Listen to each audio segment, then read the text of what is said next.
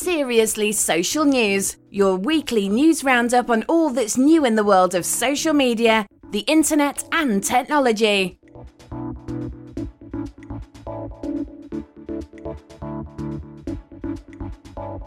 Welcome to Seriously Social News on Friday the 18th of January 2013. Social media giant Facebook announced a radical new feature on Tuesday with the rather uninspiring name Graph Search. Mark Zuckerberg is calling Graph Search one of the pillars of the Facebook ecosystem, together with Newsfeed and Timeline. The new system is currently in beta and is being rolled out to users who have joined the waiting list. Graph Search allows you to search amazingly quickly through Facebook's vast open graph data with information on your friends, their likes, and the public information of other Facebook users. One of the impressive features of Graph Search is the way it copes with real sentences and questions, allowing you to search using natural language. For example, you can search for photos of friends in Canada, or movies my friends like, or even Italian restaurants in Manchester that my friends like. It's very much work in progress with no integration with Facebook's Open Graph or API. There aren't any adverts and no availability on mobile devices yet. Facebook CEO Mark Zuckerberg emphasised its partnership with Microsoft, but also that Graph Search wasn't yet a web search tool. Some people have speculated that Facebook will be expanding its Graph Search into the web search area and to directly compete with Google.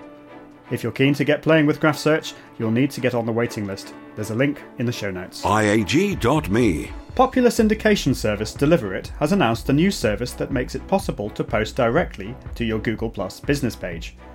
Deliverr allows you to automatically post from RSS feeds to Twitter, Facebook, LinkedIn, App.net, and Google Plus pages. This can be useful for connecting a news service, article feed, or a blog to all your social networks. Although I don't recommend fully automating your social networks, when used properly, this can be a very useful facility for small businesses who lack the time needed to fully manage their networks. For the time being, Deliverr only posts to Google Plus business pages, since Google Plus haven't released an API for personal profiles. This new service is available on Deliverr's Pro and Ultimate plans, which cost $9.99 and $19.99 per month respectively. Seriously Social. LinkedIn will be retiring its question and answer service LinkedIn Answers on the 31st of January this year. In an email sent out to users, the reason for the closure is put down to LinkedIn wanting to focus their efforts on other areas of the professional social network. Users are recommended to ask questions and be involved in discussions in LinkedIn groups.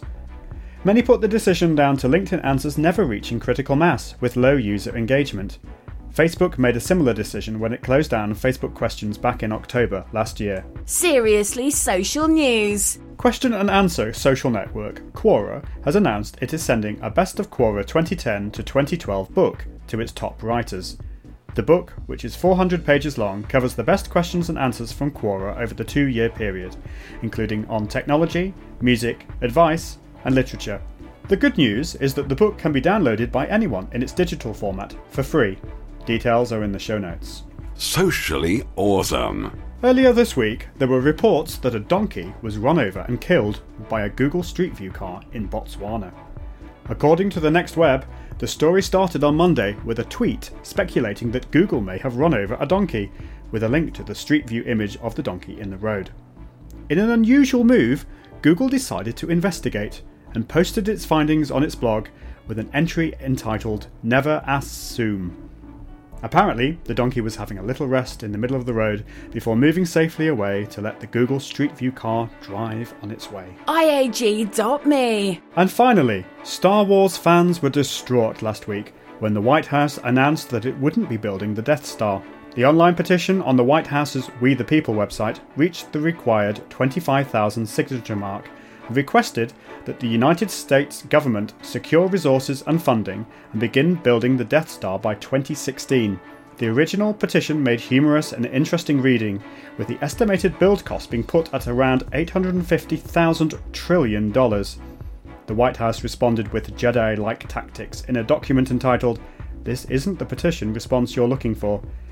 The main force of the argument against building the Death Star was put down to price and being against blowing up planets. Another fair point was announced when why would we spend countless taxpayer dollars on a Death Star with a fundamental flaw that can be exploited by a one-person starship?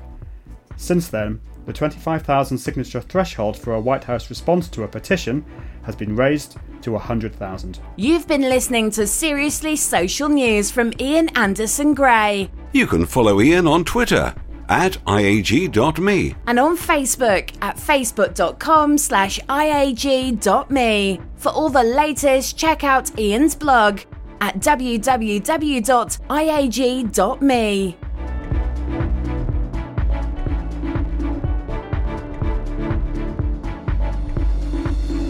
IAG.me. Seriously Social. Socially awesome.